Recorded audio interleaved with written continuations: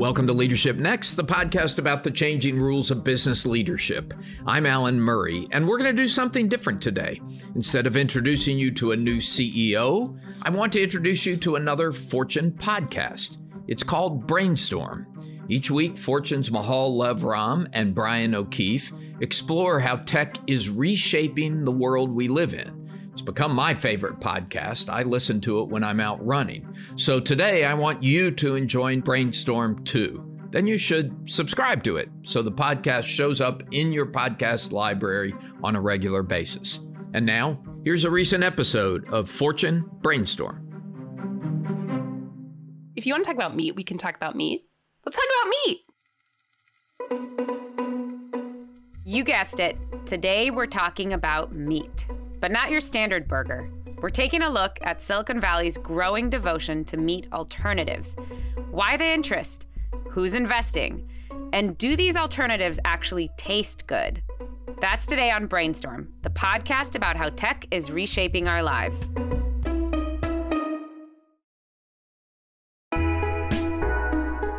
Hi, everyone. Welcome to Brainstorm. I'm Michal Lev-Ram. And I'm Brian O'Keefe. Okay, Michal, so on the podcast, we've talked about tech solving a lot of problems, how it's fighting COVID, how it's helping us to stay fit, it's going to fix our traffic problems. But now we're going to take tech into the kitchen. And I'm sure there's some people out there that would prefer that Silicon Valley and all the mad scientists stay away from their dinner plates.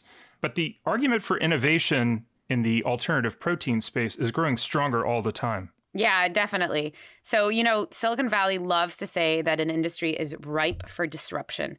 And when it comes to food, the argument for disruption here goes something like this. 1, our population is going to hit 10 billion by 2050, and most of these people are going to eat meat. And 2, the carbon footprint from producing all of this meat, it's already huge. It's bigger than the entire transportation sector, if you can believe that.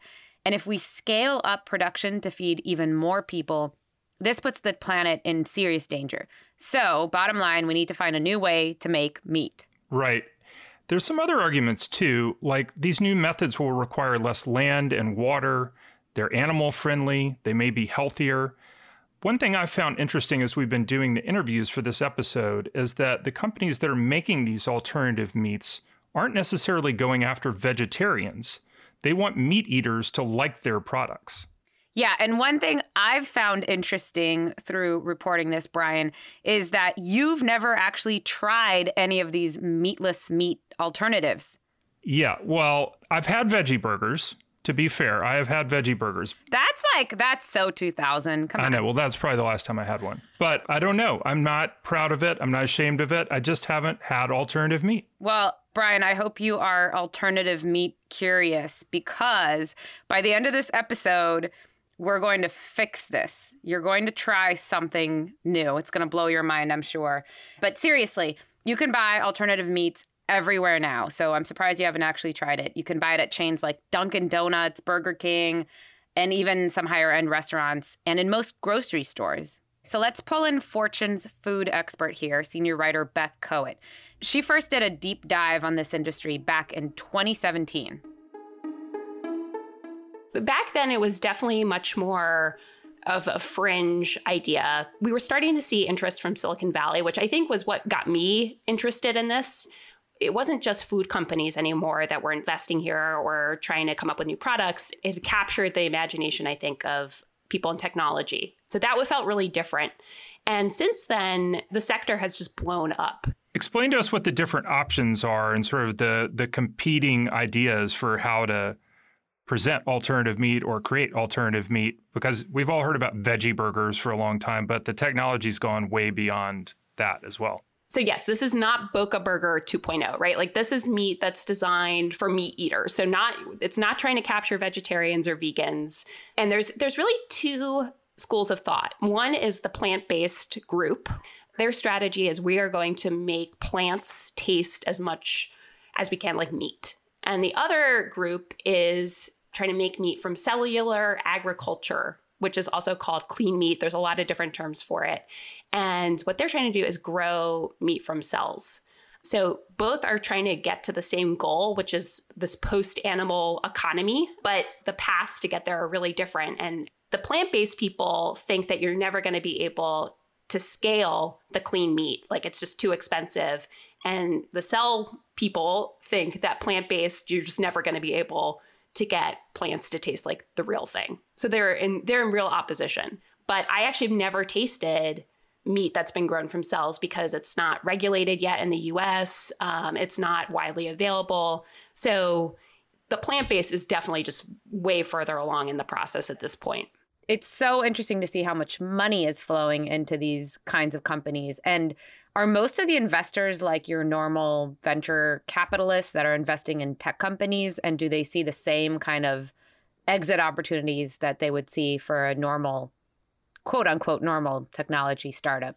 Right. Well, it is funny because I do feel like we are seeing this addressed like a technology problem, right? Like, people view this as such an inefficient process, right? So, for every 1 pound of meat, it takes something like 26 pounds of feed. So to people who work on problems like this, they think that's like wildly inefficient and we can do this better. And this is such a problem for technology and Silicon Valley to solve. So we definitely have seen sort of very traditional tech investors go into the space. There's a group called the Vegan Mafia, which is basically people who are vegans, who made a lot of money in tech, who have invested in some of these startups.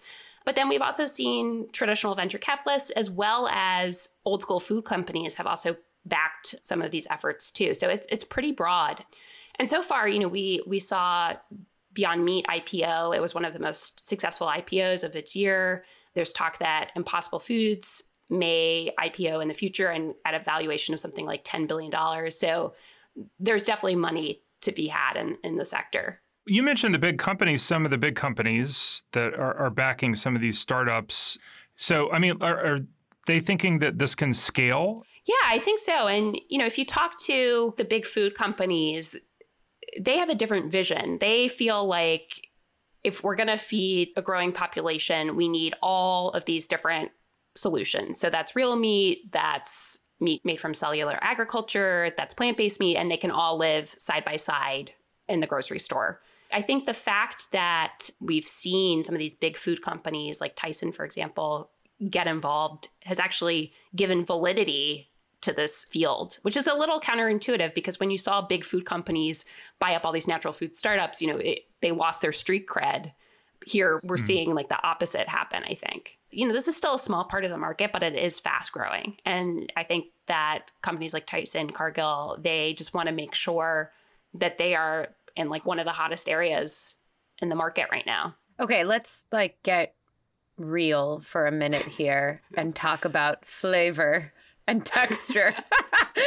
That's the big question, right? For people who do eat meat and want to minimize their consumption of meat, does meatless meat actually provide a real alternative that they're going to like? So what you're talking about is called the theater of meat, which is like the sizzle, like when it cooks, like the smell. The pageantry of meat. Exactly. And that is actually really important for people. And I think this is one area where we have seen a lot of improvement. I think their products have gotten better in that regard. And this is, I think, something where we have seen a lot of adoption from Silicon Valley too. Like this idea that we're going to iterate on this we're not going to just like roll out a product, but we're going to have like version 1.0 and then 2.0. And they're feeling that not only can we like replicate the cow, but we can actually like do better than the cow. I think that is such like a Silicon Valley mindset. And I don't really love to eat my meat in beta. You know what I'm saying? I want it to be ready, for the broader market once I sink my teeth in. So you're not an early adopter. That's fine. When it comes to meat, no. Fair point. I think your point is right. Like that is a key part of it. And there are a lot of people who would argue, why are we even trying to replicate this thing? Why don't we come up with something that's different and better? I think that there's this bigger question and issue around technology in food, which I'm not sure has been completely resolved. We've seen this big rise of the natural food movement. People want fewer ingredients. They want to understand what's on the label. I think that's not always the case with some of these products. people have really accepted technology in all parts of their life except when it comes to food, right? And I think that that is something that may be off-putting to a lot of consumers. Yeah, I think the reality is that technology has actually been a big part of our food production for a pretty long time, but we just don't really think of it that way. But this is an issue that you raised at the top of the show, Brian. And it's probably a good time now to mention that although there's a ton of hype around alternative proteins and there's plenty of money being invested here, the retail sales of these products is actually still pretty tiny. Roughly 1.4% of meat sold in grocery stores last year was alternative meat. Right, but it's growing fast. And last year, Alan Murray, who hosts our fellow Fortune podcast, Leadership Next, spoke to the CEO of one of the essential companies in this area, Ethan Brown, who is the CEO of Beyond Meat. Ethan thinks 3 things need to happen in order for plant-based meat to really take off in a big way. Let's get it to be indistinguishable from animal protein. Let's get the nutrition to be so far superior that it's absolutely clear to every consumer that this is really something they should be consuming. And third, let's drop the price below animal protein. You get those 3 things, and I think it becomes an unusual customer who says, you know what, tastes just like it, better for me and cheaper, I'm still not going to eat it.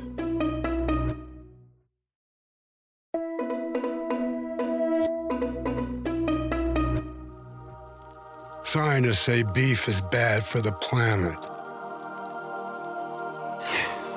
But do we really care what those nerds have to say? Yes, we do. Impossible meat made from plants.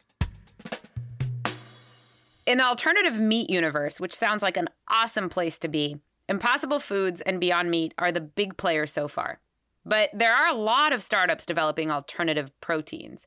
And our colleague Beth Coet had the chance to learn about a very unusual company that's making meat out of, ready for this, air. Air? Yeah, air, just out of thin air. That sounds like the scam of all time. It's right in front of you. You just can't see it. You can't touch it, you know? Less filling, but does it taste great? Well, here's Beth and the founder and CEO of Air Protein, Lisa Dyson. So we actually start with elements of the air that we breathe. And the process that we use is actually very similar to fermentation. So it's like making yogurt, for instance.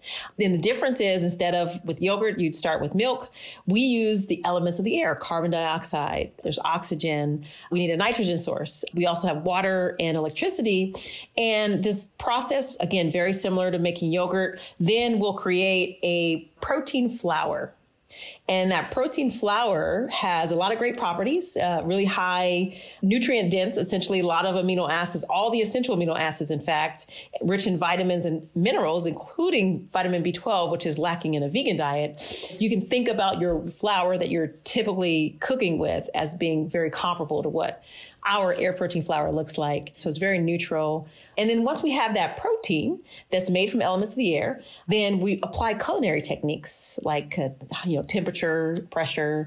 If you think about taking wheat flour and turning that into pasta, there's different culinary techniques to get there.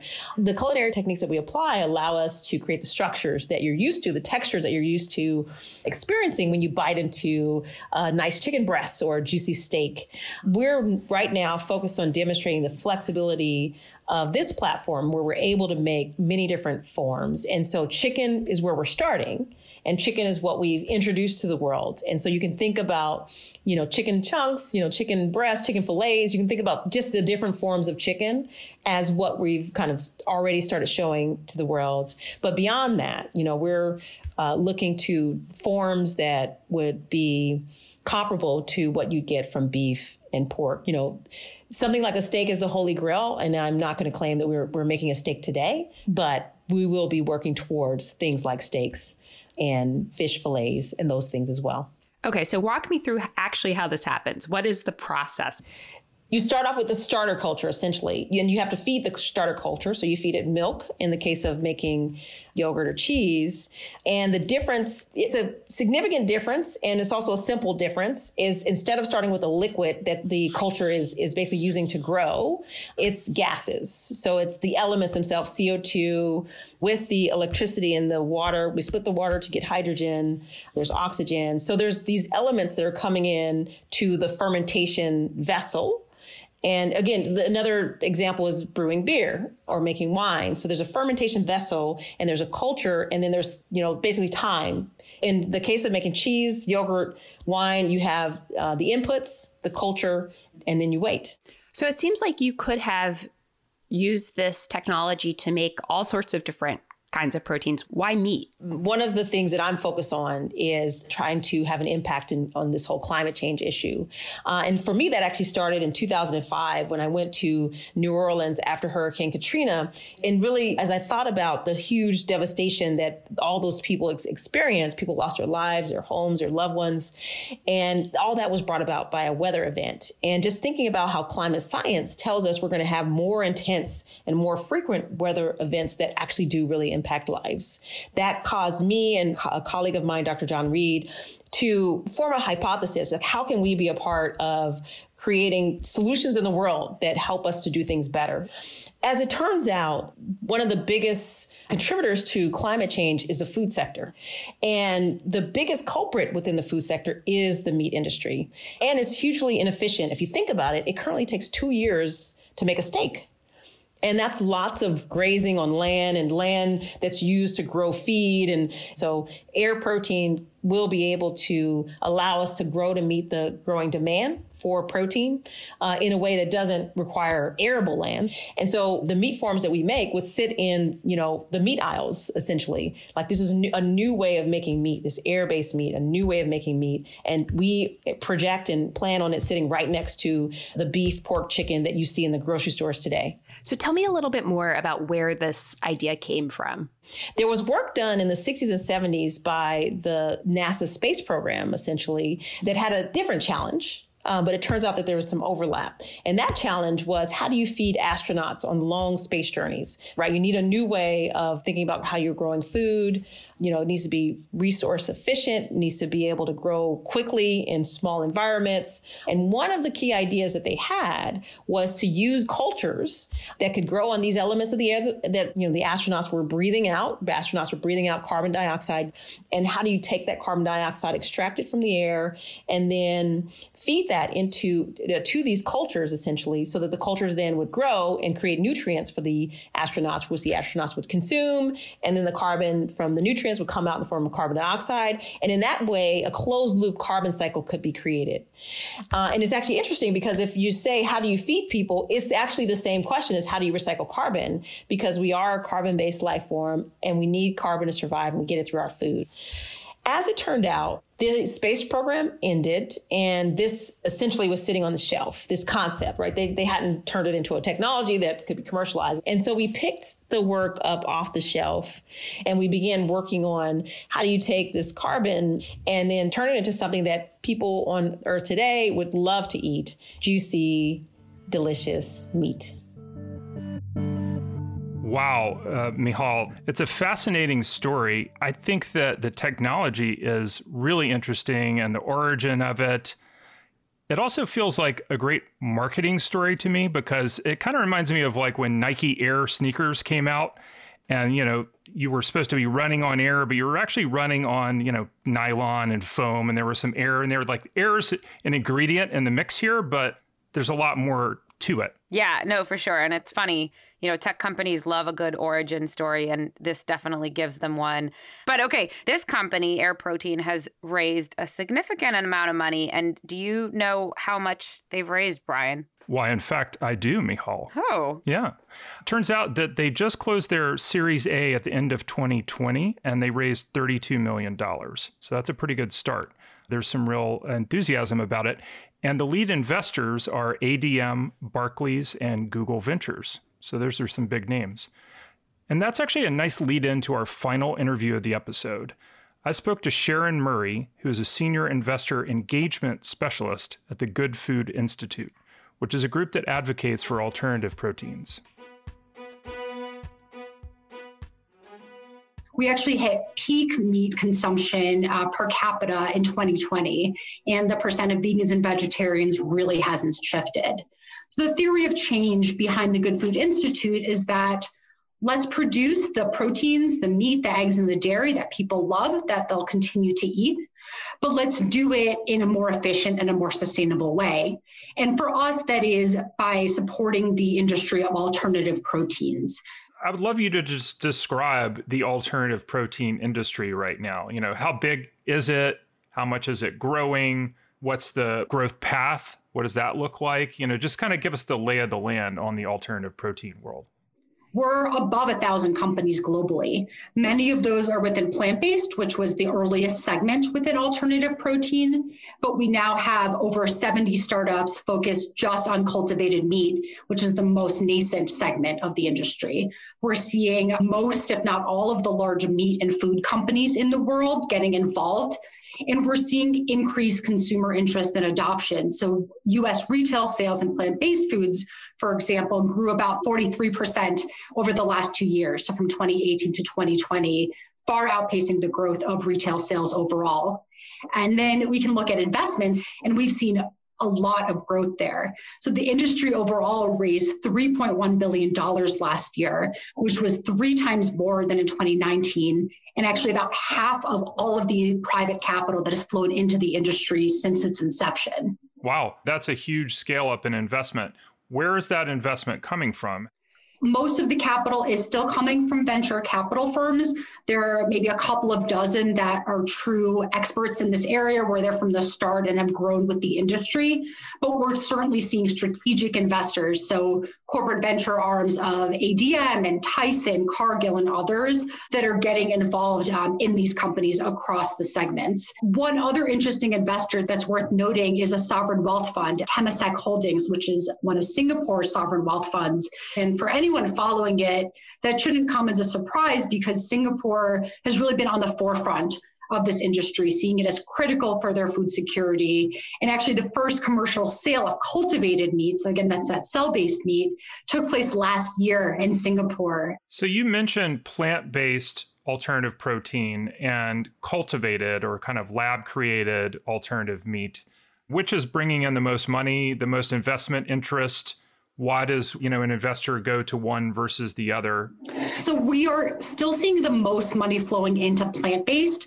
That is the earliest segment to develop. It's the only segment that's truly in stores and in restaurants right now. So that segment saw about $2.1 billion invested last year, and that's compared to about $590 million for fermentation and $370 million for cultivated meat. And then, on the cultivated meat side, I think 5 or 10 years ago, we all weren't sure if this was science fiction or a real way to feed a growing population. And with having many more proofs of concept, including the first commercial sale last year, I think that's really turned a corner, and I expect to see a lot more investor interest there moving forward. Forgive my ignorance, but I don't really understand the distinction between fermentation versus plant-based and cultivated. What is the fermentation technology? It's really emerged as an enabling technology across alternative protein. We haven't seen precision fermentation used to create a whole meat product per se. It is being used to create egg proteins. It's being used to create things like gelatin. So its strength is in targeting a specific protein or molecule rather than cultivated meat is really where you're replicating the full cell to be able to create like a true meat product. So it is an ingredient input into meat, but not the full product. And why is it all meat and not alternative fish or pork? Why is it all beef? So when I use the term meat, I actually am incorporating beef, chicken, pork, seafood into that term. But it seems like we mostly talk about burgers. Yeah, so I think part of that is because burgers were really the first product that came to market and made headway with consumers. Part of that focus is because it's a lot easier to create minced meat products from a texture and structure perspective. So there are quite a few chicken nuggets and strips and tenders on the market, but we don't yet have like a true chicken breast product replacement. And many companies are working on that now. And seafood is interesting in that it's still a quite early segment within this industry. We are seeing investments grow. They grew about 4 times last year from the year prior. And there are many new startups entering that space. So it's a very big white space opportunity that we're speaking about with startups and with investors. I would like to ask you about scaling this. I mean, you also mentioned that the number of vegetarians and vegans hasn't really gone up, or the percentage of it hasn't really gone up. So what is the investment case for the people that are, ramping up their investments in these alternatives that, lead them to believe that people are going to buy into this? And then the other part of the scale is how easily can we scale the technology itself? Fermented proteins, cultivated proteins, how challenging is that? So on the first point of what are consumers looking for, price and taste always rise to the top. So a main goal for the Good Food Institute, for the industry, is to get prices and taste to parity with conventional animal-based proteins. And that requires scale. So that really is the case for investors. In terms of the companies being able to scale, so a lot of it comes down to investment capital, especially patient capital, and government investment would be quite helpful here. So on the plant-based side, for example, there is equipment that's borrowed from other food industries that's being used here, but it can be quite expensive. So high moisture extrusion machine, for example, which is used in creating plant-based meat, costs about $1 million, which quite expensive for early stage startups. Manufacturing facilities that are needed, true commercial scales in the hundreds of millions of dollars. And it takes time to build these manufacturing facilities, can take a few years. So investors that are perhaps used to the kind of scaling that's possible with a software business, as an example, might not quite appreciate what's truly needed here. You mentioned that it would be helpful to have government support. And so I'm curious to hear a little bit more about that. In general, have we seen governments show an interest in investing in this technology to try to scale it and try to, meet the needs of feeding their people? We haven't seen a lot of government investment yet. So the potentially obvious comparison for us here is what governments have done globally to support industries like renewable energy, like electric vehicles.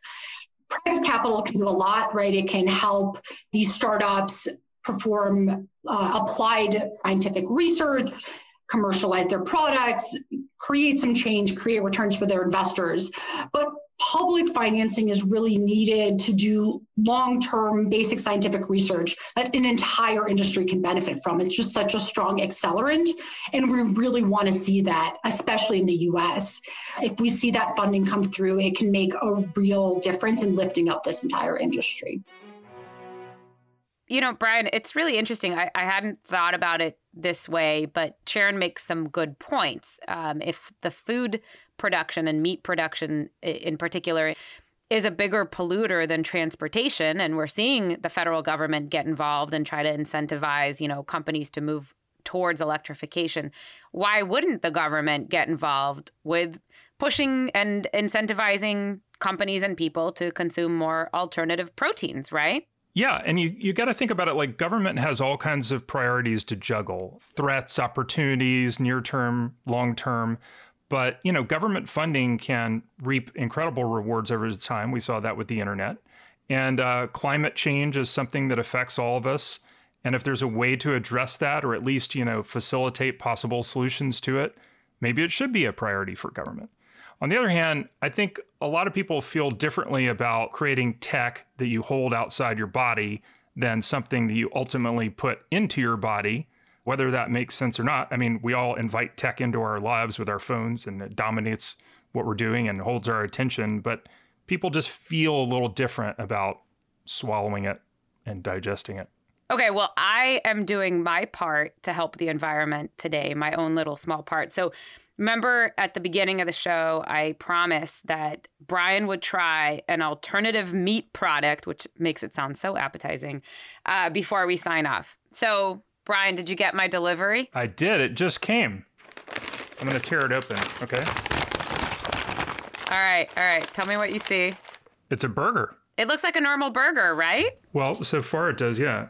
Should I just take a giant bite of this? Yeah, I mean, I would just what would you do with a regular burger? This is just a burger. I would take a giant bite because I'm pretty starving, I have to say.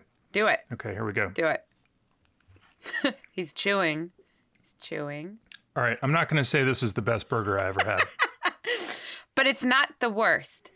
I mean, it tastes, if you just gave me this and I didn't know it was not a real burger, I would just sort of think it's not my favorite burger, but it's a burger. So you can't tell that the meat is not real meat, right? Like, that's not the problem. You're just saying it's a subpar burger. First bite wasn't my favorite burger bite. Let's put it that way. What about the texture? Because that's like, that's one of the important things here, right? To get that right. I think the texture's a little weird for me. Well, Brian, this may be a good time to tell you that it's also got vegan cheese on it. Ah, another first for me. Is that the culprit or is it the combo? I don't know. It's hard. What about the onions? Can the onions at least be real onions? The onions are real, and the French fries are, I think, real. I mean, French fries look really real. All right. Well, I'm sad to say I don't think we converted Brian into alternative proteins today. But, next week, maybe I'll send you the Unreal Pastrami sandwich, Brian, which I think you will love. So stay tuned for that. That's it for today. We'll be back next week with more talk on how tech is reshaping our world. The Brainstorm podcast is a production of Fortune Media. Our show is written by Megan Arnold and edited by Nicole Vergala. Music is by Brian Campbell of Signal Sounds NYC. Executive producers are Mason Cohn and Megan Arnold.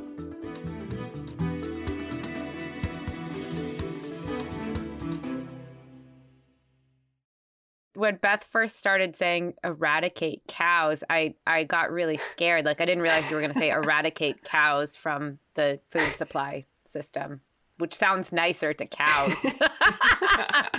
But what do we do with the cows if they're not? Anyway, sorry. It's a little dark. Yeah, we don't want to get rid of the cows.